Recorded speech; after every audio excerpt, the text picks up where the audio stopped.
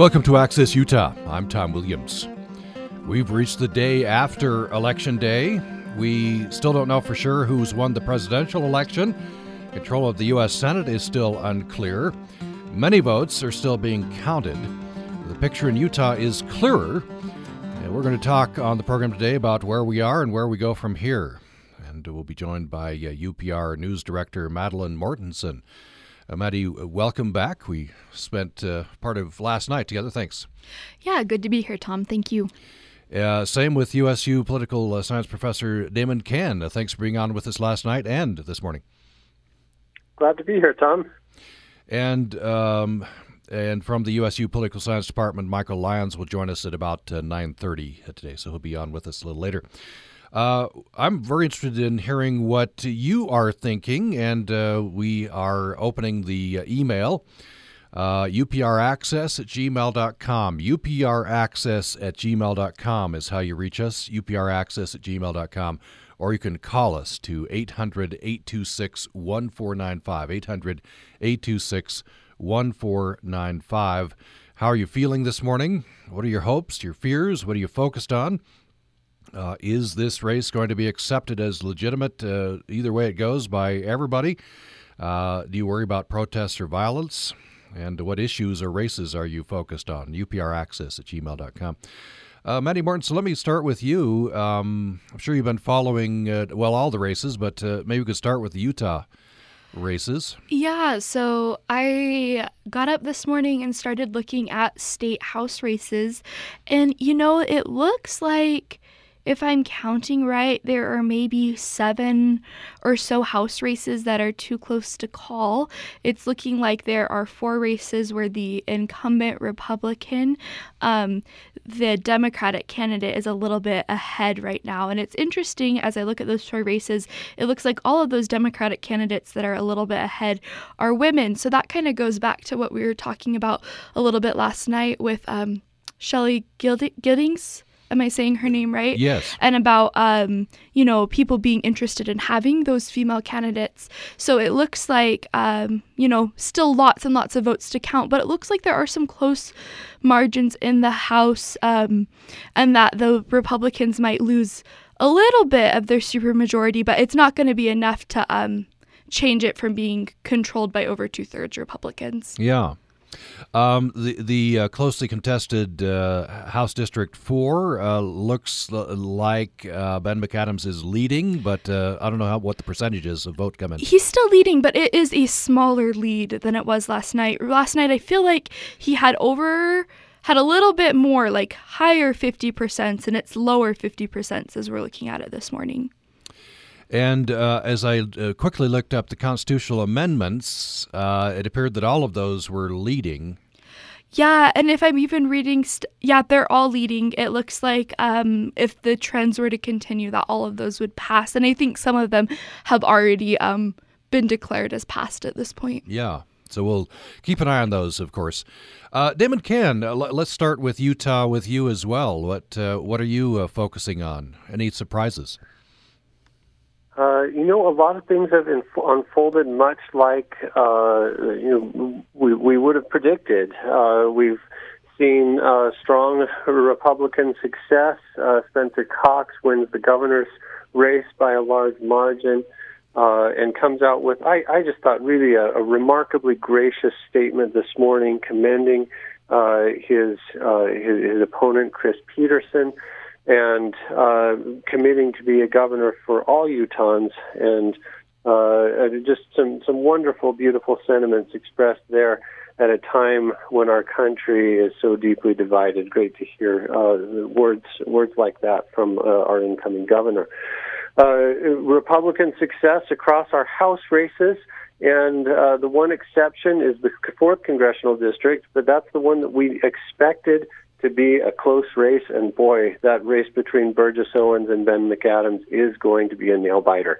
It's a 7,000 vote margin right now, and I think this one's going to look a lot like our gubernatorial primary did this summer, where it takes potentially a week of ballots coming in. There's lots of ballots still to be counted from Juab County and San Pete County.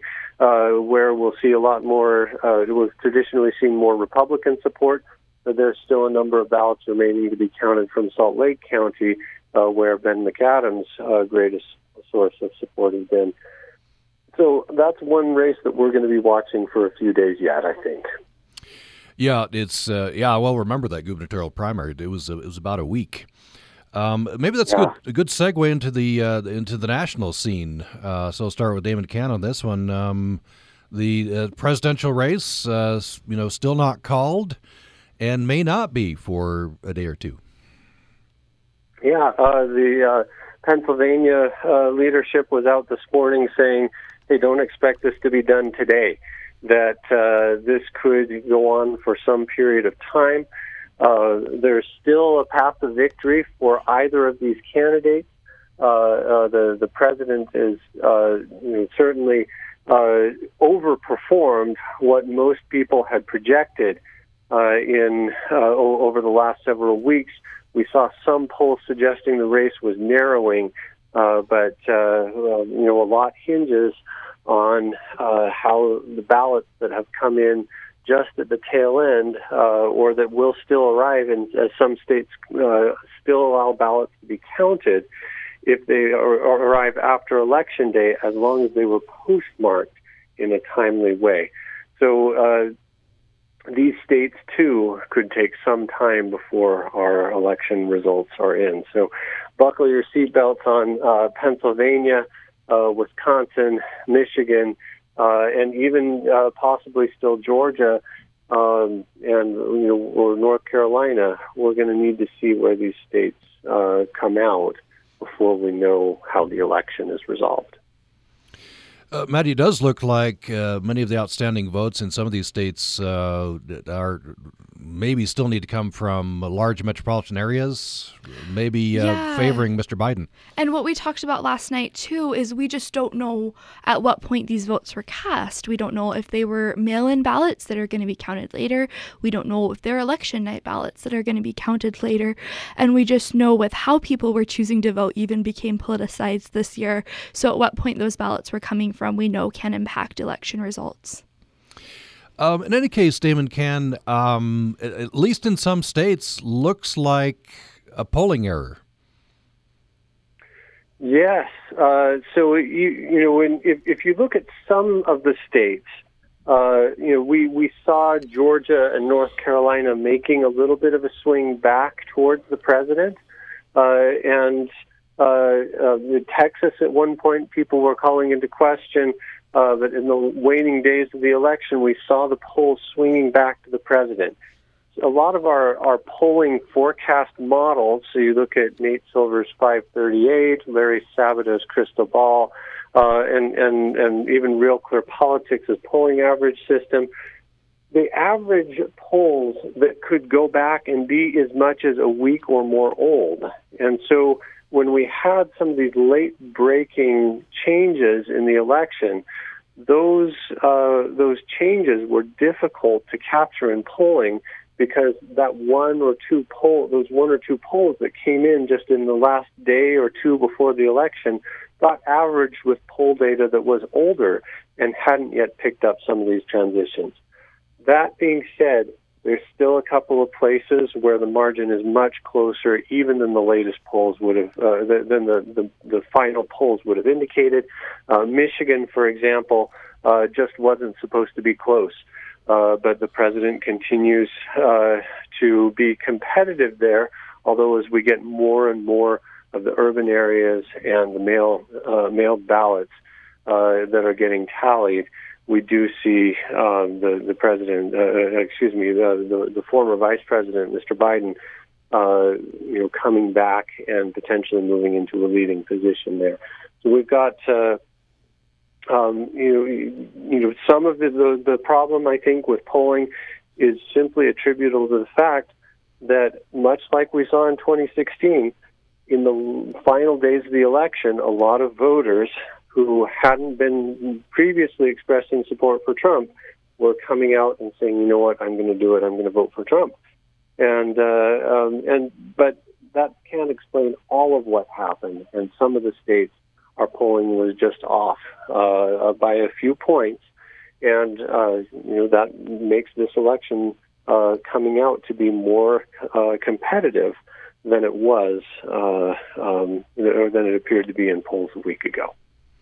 Betty, I wonder if you could share, you shared this last night, you received a text, was it, social media? Oh, yeah. From somebody who works in polling. Yeah, a friend who said that they have, helped with some telephone polls, and just saying that their feeling is that Republicans can be pretty skeptical of, conservatives, people who are deeply conservative, can be pretty skeptical of answering that who they voted for question, and just saying that when they look at those numbers, they look at the undecided and they figure, 80% of those are Trump votes. So at least this one pollster, it's one data point, but this pollster thinks that they're uncovering. So not a pollster, but somebody that's volunteered and helped with things like that. So not a pollster, but somebody that's volunteered and studied political science and looked at those things. Okay, and they think they're detecting this. This might be a trend. Yeah, I think that's something that other people say. I hear people talk about that people don't want to say that they're voting for Trump, even if it's on the phone to a pollster, whether it's because they distrust it or because they are worried about the backlash that they feel exists. So, David Canada, I wonder, have you responded to that? Is that I just this morning on NPR, I heard a political operative, I think it was a Republican in Florida, who said, well, the poll's been off for, 3 cycles in a row, and this person said maybe we can't trust the polls going forward, at least in Florida. Well, look, there's a lot of uncertainty that goes into polling, and the margin of error that we report, this plus or minus 3% or 4% or whatever it happens to be for a particular poll, is only designed to capture differences that are attributable to random chance inclusion or exclusion of people from the sample.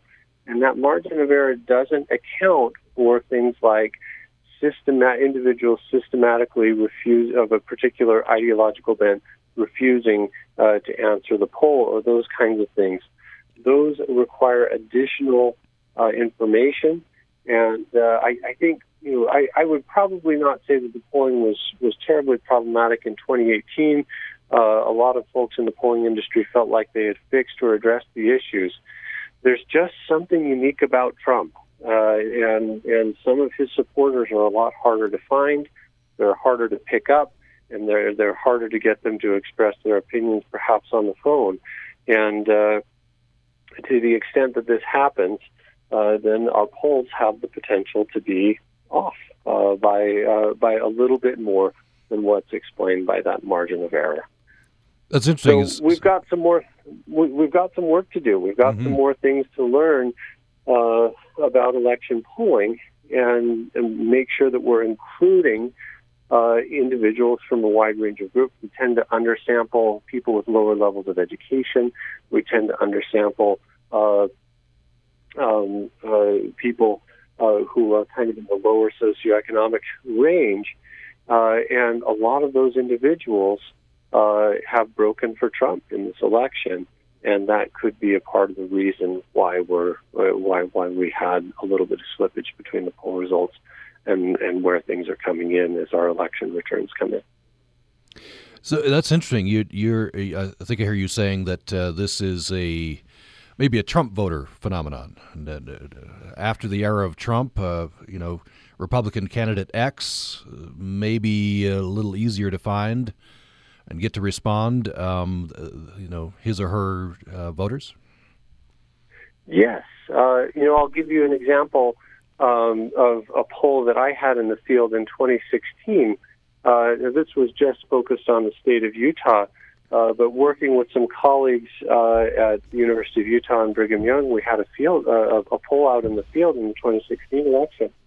And our poll results were very close at predicting the outcome of Senate races, the Senate race.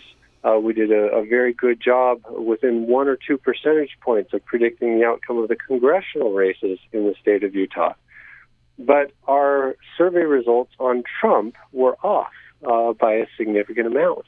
And it was really interesting for us as we started to kind of pick that apart, that we could have a survey that was so accurate for the congressional races, but that struggled with Trump.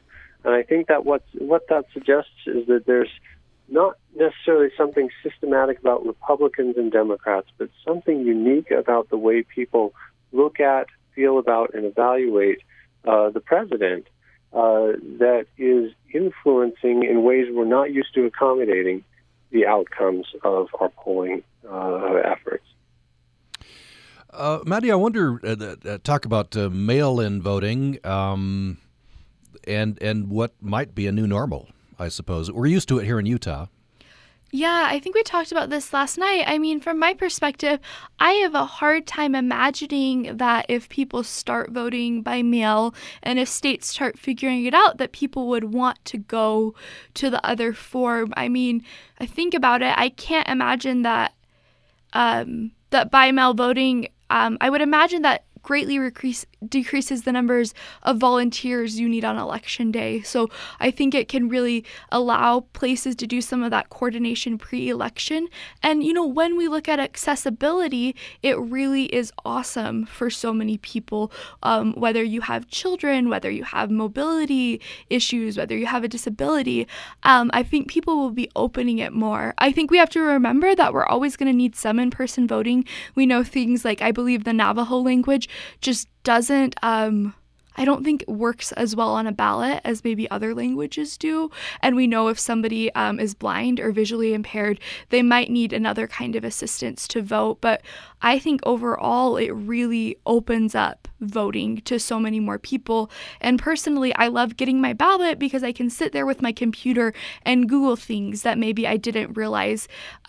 We got long ballots this year. It was nice to be in my bedroom, sitting down and have time to just go through and figure out what I wanted to do.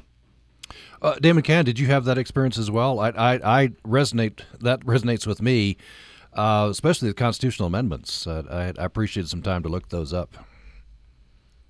Sure, and that's a common experience. One of the things we find in the literature on voting by mail is that when people first hear about it, they tend to be a little bit skeptical and uncertain about it. Once people experience voting by mail, their interest in voting that way tends to go up, and they tend to like it and trust it a little bit more. And it's remarkable. Last night, I actually was a volunteer with the Cache County Clerk's office, where I helped to collect the ballots from a drop box in North Logan. And the level of security and the safeguards that are in place are really impressive on voting by mail. For example, I had to take another individual with me. The North Logan City Recorder agreed to go with me, and we went. We had to meet at the library where the drop box is at the appointed time. We had bags to put the ballots into that could be then sealed with zip ties so that the bag couldn't be opened until it was time and the right equipment was there, and then dropped it off, certified, indicated that our assigned station had been returned, and then good ballot security in place in the office there. So lots of good protective measures to make sure that ballots are handled and processed in an appropriate way. The thing that a lot of people miss on vote by mail is they assume that voting by mail will increase turnout. And what our literature suggests is actually that voting by mail just makes it more convenient to vote for people who are already going to vote anyways. If you look at states that have adopted like Oregon or Washington, and more recently Colorado and now Utah, for the first election or two that you have by-mail voting, voter turnout tends to increase a little bit because of the novelty of that process. But then within a few election cycles, you tend to see voter turnout go back to just about the same place that it was prior to the advent of voting by mail in those states. But it can make it a lot easier for people to vote. I personally think that some form of Election Day voting will always be with us, whether it's to help vulnerable populations like Maddie pointed out, to help voters with disabilities to be able to have access to the ballot with specialized equipment that makes that possible, and for people who just like to vote on Election Day. But I think we're going to see that as more people had experiences with postal voting, we're going to see a lot more people have interest in doing that again and again across the country in elections in the future. Well, let's take a break. We'll come back. We'll have more with Madeleine Mortensen, who's UPR News Director, and Damon Cann, Professor of Political Science at Utah State University. It's the day after Election Day. Results on presidential level still unclear, and we may not have final calls for at least a couple of days. The races in Utah are clear, although the 4th Congressional District is still up in the air, and that's going to be very, very close. We would love to hear from you. I want to know what you're thinking and feeling this morning.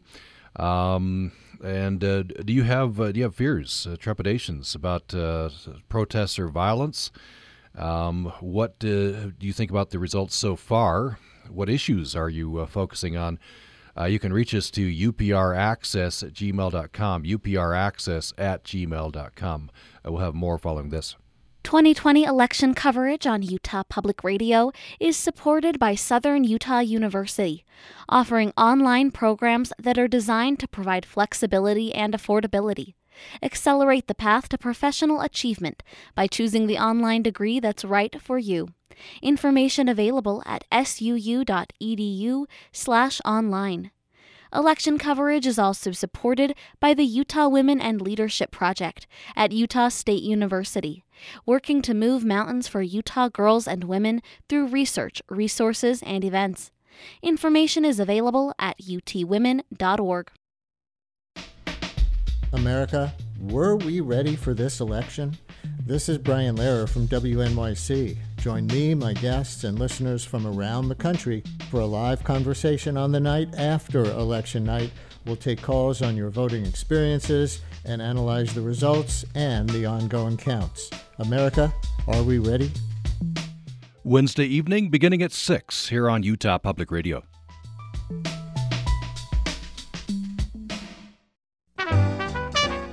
Hi, I'm Steve Williams, host of Jazz Time here on Utah Public Radio. I hope you'll join me Sunday evenings for a journey through the world of jazz music, from ragtime to bop, from Havana to Logan, Utah. Tune in for a bit of history, commentary, the occasional interview, and of course, all that jazz. Jazz Time, Sunday evenings at 6 o'clock on Utah Public Radio.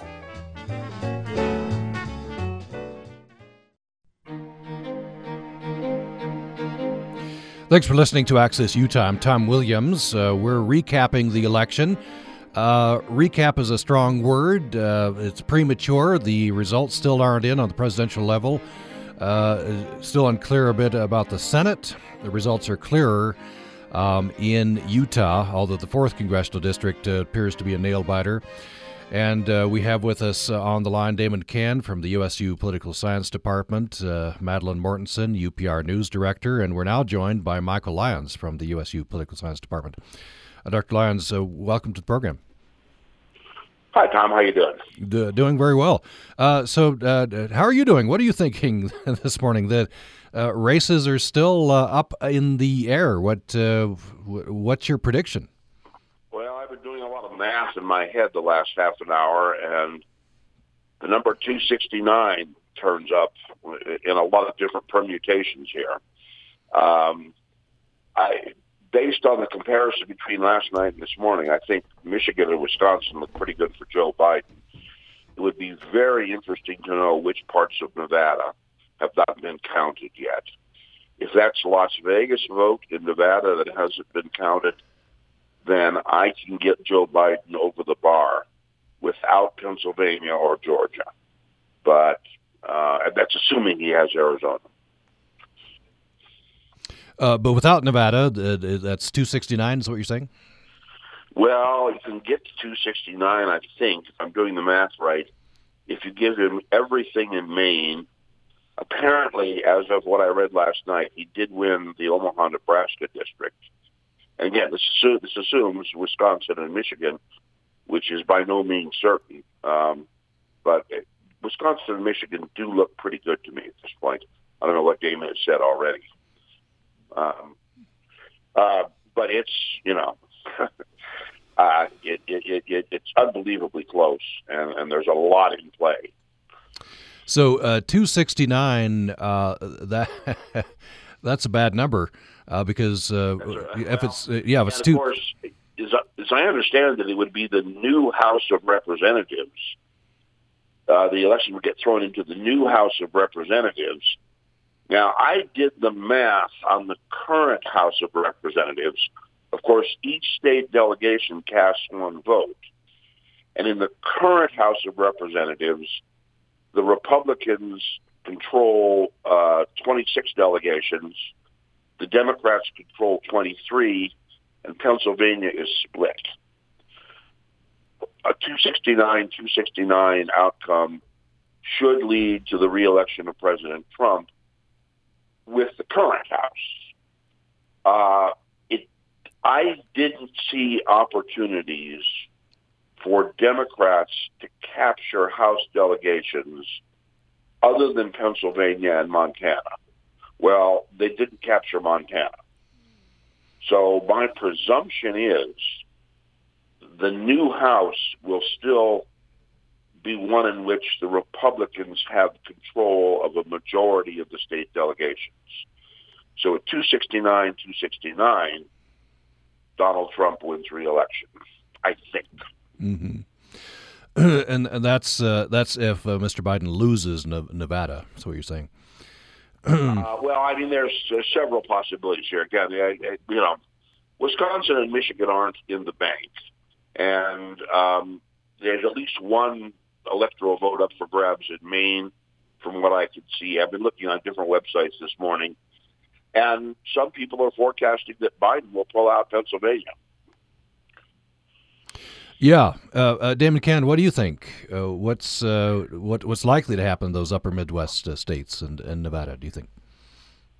Yeah, the electoral math is really interesting and a lot of fun, and it's not often that we've seen some of these states, Nebraska and Maine, that split their electoral college votes by congressional district be consequential. And yet, I'm doing the math just like Mike is doing, and I'm finding that it may actually be Nebraska or Maine with one congressional district going a different way that determines the outcome of this election. But I see things trending in a very favorable direction for Joe Biden in these upper Midwest states. Last night, early returns had the president up. Michigan in being contested and even in favor of the president, where polls had suggested that earlier that Michigan was pretty solid for Biden. What we're going to end up with is a close outcome. But as more returns have come in, and based on what it seems we're going to see, where those votes appear to be coming from in the coming days, I think we're likely to see those come down in favor of Mr. Biden. Though, as Mike pointed out, this is by no means a foregone conclusion, and it could still go in a direction. Pennsylvania, I think, is a true toss-up still at this point. But if Biden is able to win Wisconsin and Michigan, and it looks like Biden is going to pick up one of those congressional district votes for the Omaha, Nebraska area, then all Biden needs to win is to either pick up Nevada or Pennsylvania. And if he can win one of those two states, then he would win the election. If Trump is able to either pull off a victory, will once again breach the so-called blue wall in the Rust Belt states by winning either Wisconsin or Michigan, and also winning Pennsylvania, then that is a path to victory for President Trump. So anything could still happen here. We're still counting votes in the states that we thought would be close, that we thought would take a little bit more time. Any decision on who wins or loses this election at this point is still premature, and we're going to be counting votes. I think at least through the day today, and possibly for several days yet to come before we know exactly where the outcome is going to land. I want to, there's a fear that a lot of people have. I want to talk about this now. I'll start with Maddie on this one. Protest, violence, some segment of the population not accepting the results as legitimate.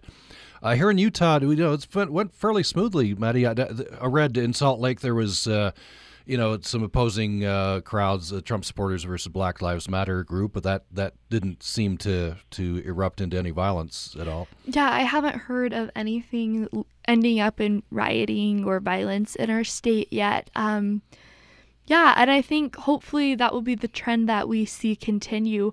But just as we know that the election results aren't going to be final for a few days, I think it's still important that we're cognizant in our communities of hopefully doing the things that prevent that from being the outcome, since we aren't going to have final results for a few days.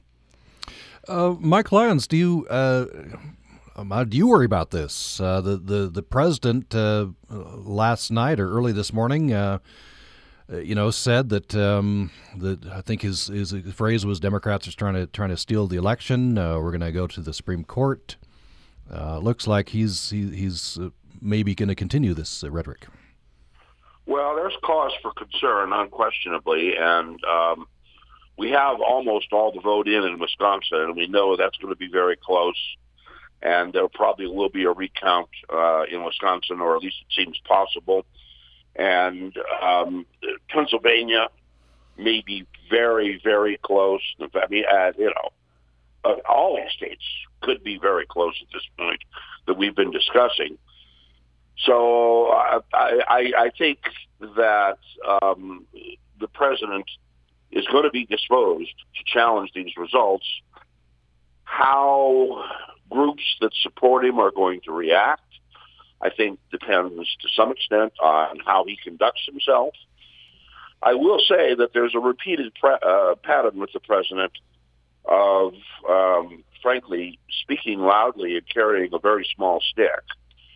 And, he backs off a lot of threats that he makes. So I'm relatively comfortable with what might happen in the streets. The legal entanglements that we could be headed for here concern me enormously. There already have been lawsuits, right? Some of those are resolved, but I guess there are certain scenarios that would have to play out, right? Right, and I'm not an expert on election law and what actions the president might be disposed to take. And, of course, federalism complicates all of this because each state, is a separate entity with certain separate processes and laws that regulate things. So heaven help us is all I can say. I was praying for a decisive outcome of one kind or another, and we clearly don't have that. Damon Cann, how likely do you think it is that we might have, violence, a segment of the population not accepting, in the end, the results of the election? A couple thoughts on that, Tom. It's a really interesting question.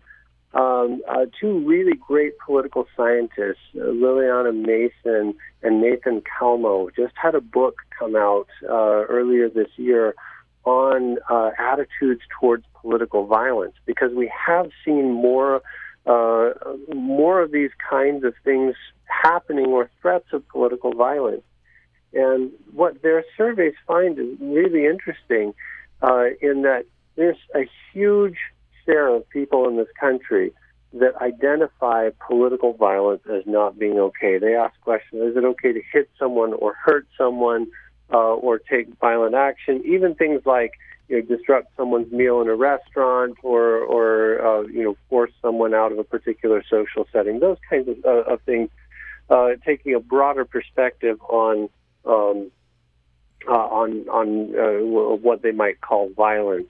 What they find is that over 90% of Americans are opposed to those kinds of behaviors. And that's reassuring in so many ways, that people in this country, as divided as we are politically, have still some level of shared norms and values, that it's not okay to harm someone because they have a different political viewpoint than you have. So I think that's very encouraging. On the flip side, even if you find, say, 5% of people who are supportive of political violence, that's a large enough share of the country to cause some problems, even if it's not a large enough share of the country to stage some sort of massive uprising or something of that nature. And so, yes, I have some concerns, but the fact that we've made it through Election Day the way we have, I think bodes well. The other thing is that kind of taps into this question is there are close elections and then there are really close elections. If we go back to the 2000 election, where we famously had all kinds of recounts and we were thinking about hanging Chad, where the little paper chunk that we used to press out of ballots in some states was still attached, but only ever so slightly to the ballot. That election was decided by less than 500 votes out of the millions and millions of votes that were cast in Florida, and then Florida was the decisive state. And it's common for us to see elections that are decided in a state by a percentage point or even a half percentage point. But those kinds of percentages still represent thousands of votes or even tens of thousands of votes that separate the candidates. And so a lawsuit about whether one particular thing counts or doesn't count is still not likely to make a difference in the outcome of the election. And we're still likely to have, even with a fairly close outcome, have an outcome that's decisive enough that there's not a lot to fight about. The scenario that I think we would need to be worried about is if Pennsylvania or Wisconsin or Nevada turns out to be that kind of a state where the election is decided by several dozen or maybe a couple hundred votes, where depending on which standard someone uses for how they count, how they evaluate voters' intent, or things of that nature, can make a difference in the outcome of the state, and that state can make a difference in the outcome of the election. At that point, I would be very concerned about the prospect for dispute about the integrity of the election. Maddie, I want to talk. You talked about some gender gains, perhaps in Utah. It looks like nationally, on the Republican side, maybe in the Senate and the House, more Republican women will be joining those bodies. Yeah, I mean, personally, I think that would be a really positive thing. I think it's always positive when we're bringing a wider variety of people to the table. And I think we've seen for the entirety of our country that women have been underrepresented in our lawmaking bodies. And so I think that's overall very positive. And I think when we see just how elections are run, and when we see how things work, we often see more Democratic women running than we see Republican women running. And so if you're in a state like Utah or somewhere else that is a Republican stronghold, the way that you have to get more women into office would be those women being Republican women running. So I think anytime we're expanding the table, I think anytime a party or a country is bringing different people to that decision-making place, I think that shows hopeful things for our future overall. I think overall, because the more people we have in the room making those decisions, I just think the odds are better that they're good decisions. Even if you don't agree with the politics of all the people making those choices, if they're representing a wider variety of who we are as a country, I think we can be hopefully more satisfied and hopefully more confident that it's something that's going to improve life for everyone. Michael Lanz, I know we have to let you go here fairly soon. I want to ask about the conventional wisdom took a hit, I think, last night and ongoing. And one of the pieces there, I don't know if you've had a chance to look at this, the conventional wisdom was the suburbs were moving away from Mr. Trump. I don't know if that's played out. Well, I wish I had the 2016 exit poll results right in front of me now. It looks to me as if President Trump did make some inroads with female voters.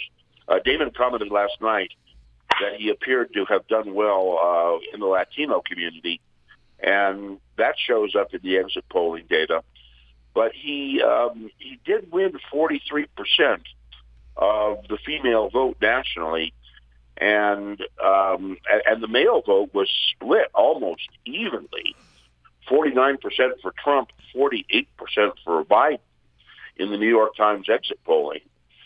So, Biden did, I'm sure, appreciably better among males than Hillary Clinton did. And I guess you would expect some drop-off given that Joe Biden is male and Hillary Clinton is female. But you do wonder whether the violence we saw all summer long and the president's pitch that he was the law and order candidate who would bring the looting and rioting under control, you wonder whether that did not help him as a candidate, and probably in the suburbs. Damon Ken, your take on that? No, I think that Mike is absolutely right on that front. I think with some suburban voters that could have helped Trump. The demographic group that I think may end up being particularly influential in the way we talked about Trump trying to make even modest inroads with some of the minority communities. He doesn't have to win them, but just not lose them quite as badly.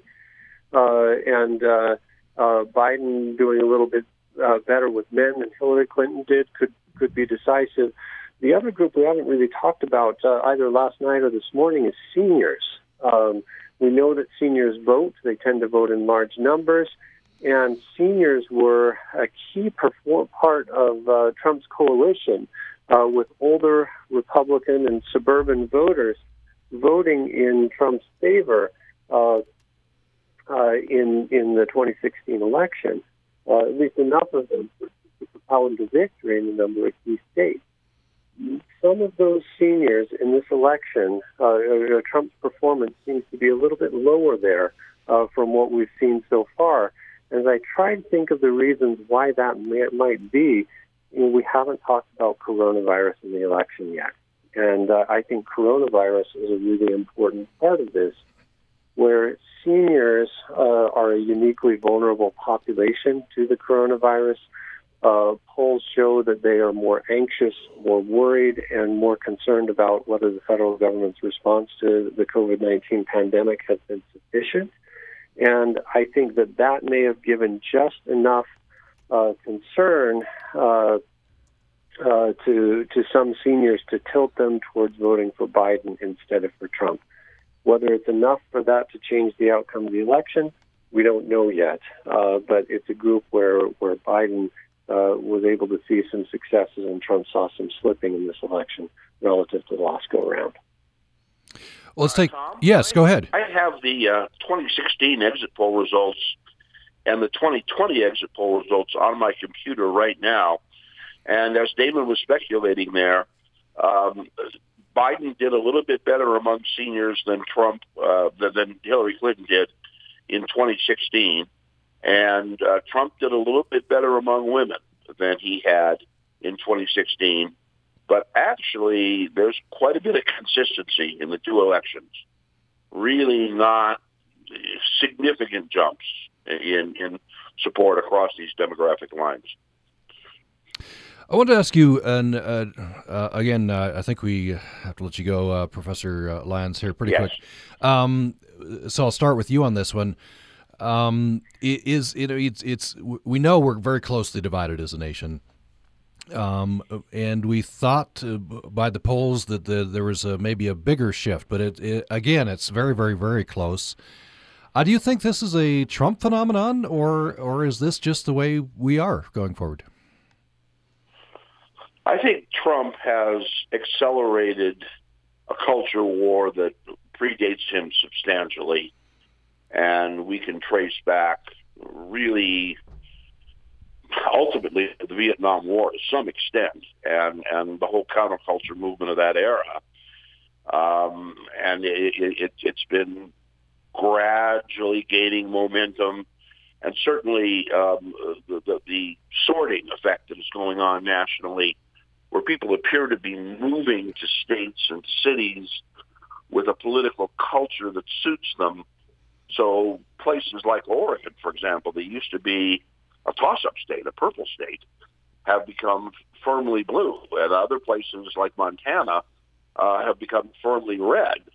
There are a whole number of social forces at play here, but it's nothing that just, it predates Donald Trump by decades, I think. And Trump has certainly intensified things. And I do need to take off. And okay. Thank you, Tom. Great to have you on. Yeah, Michael Lyons from the USU Political Science Department. We have another 6 or 7 minutes in the program. We have with us Madeline Mortensen, UPR News Director, and Damon Cann from the USU Political Science Department. So, Maddie, I wonder, maybe kind of looking forward to the next few days, putting your news reporter hat on, what are the top questions? What are the things you're going to be looking at? Well, I think all of us are going to be watching that 4th congressional race, and I think I'm going to be really interested to see what the future of the Utah House is. It'll be interesting to see if Democrats really do pick up seats, or if it'll kind of be a wash maybe in those close elections. I think that's what I'm going to be the most curious about, just because we know that the supermajority in the legislature really drives policy. And while that supermajority won't be gone, it's interesting to see how those shifts could impact future legislative decisions.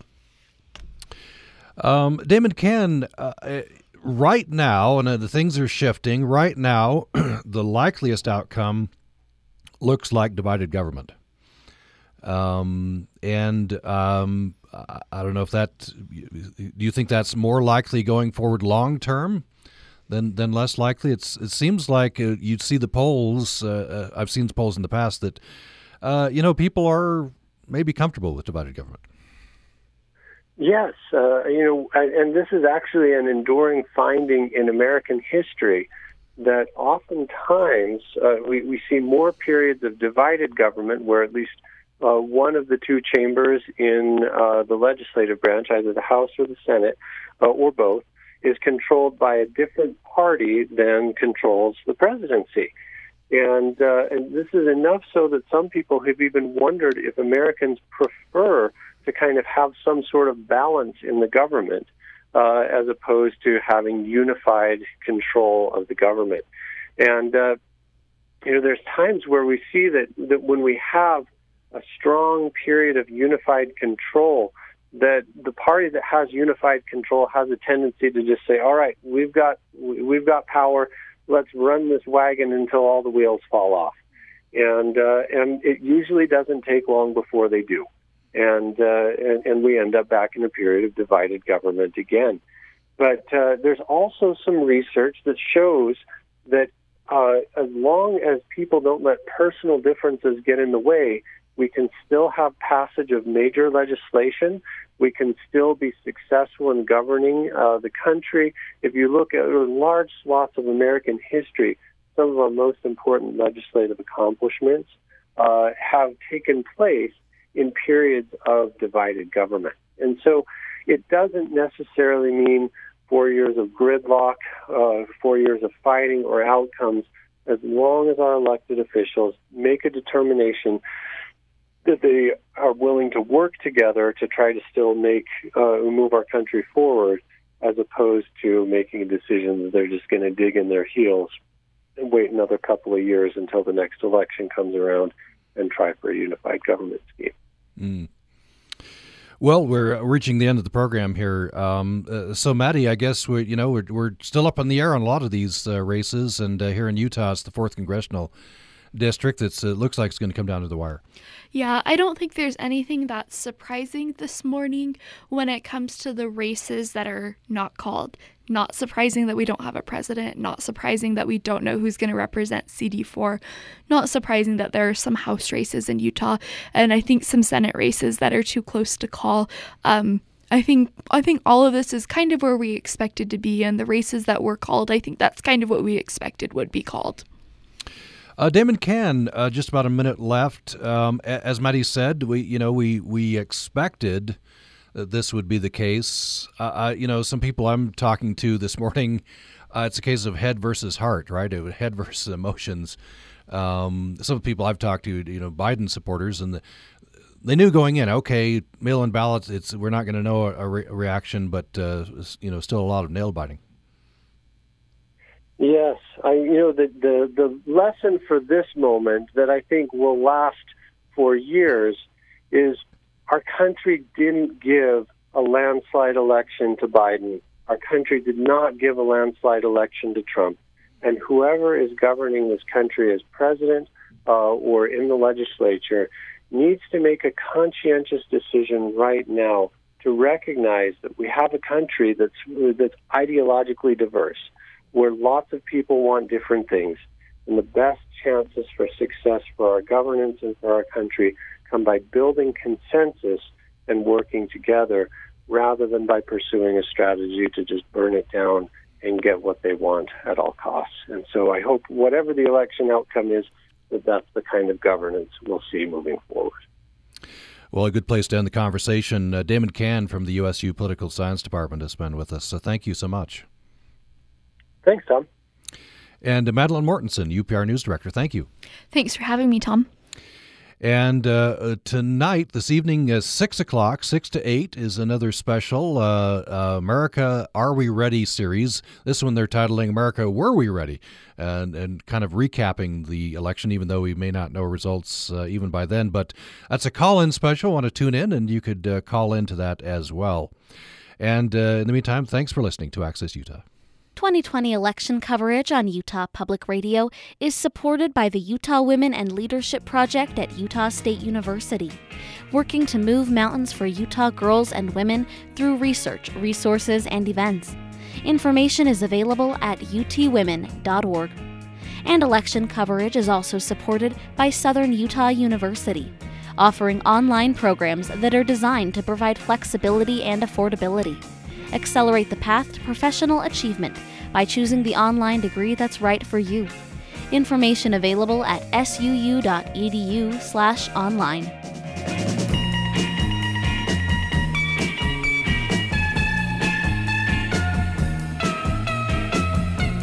You're listening to Utah Public Radio, a statewide service of Utah State University and the College of Humanities and Social Sciences. This is KUSR Logan, KUSK Vernal, KUSL Richfield, KUST Moab, KCEU Price, KUSU FM Logan, and heard online at upr.org.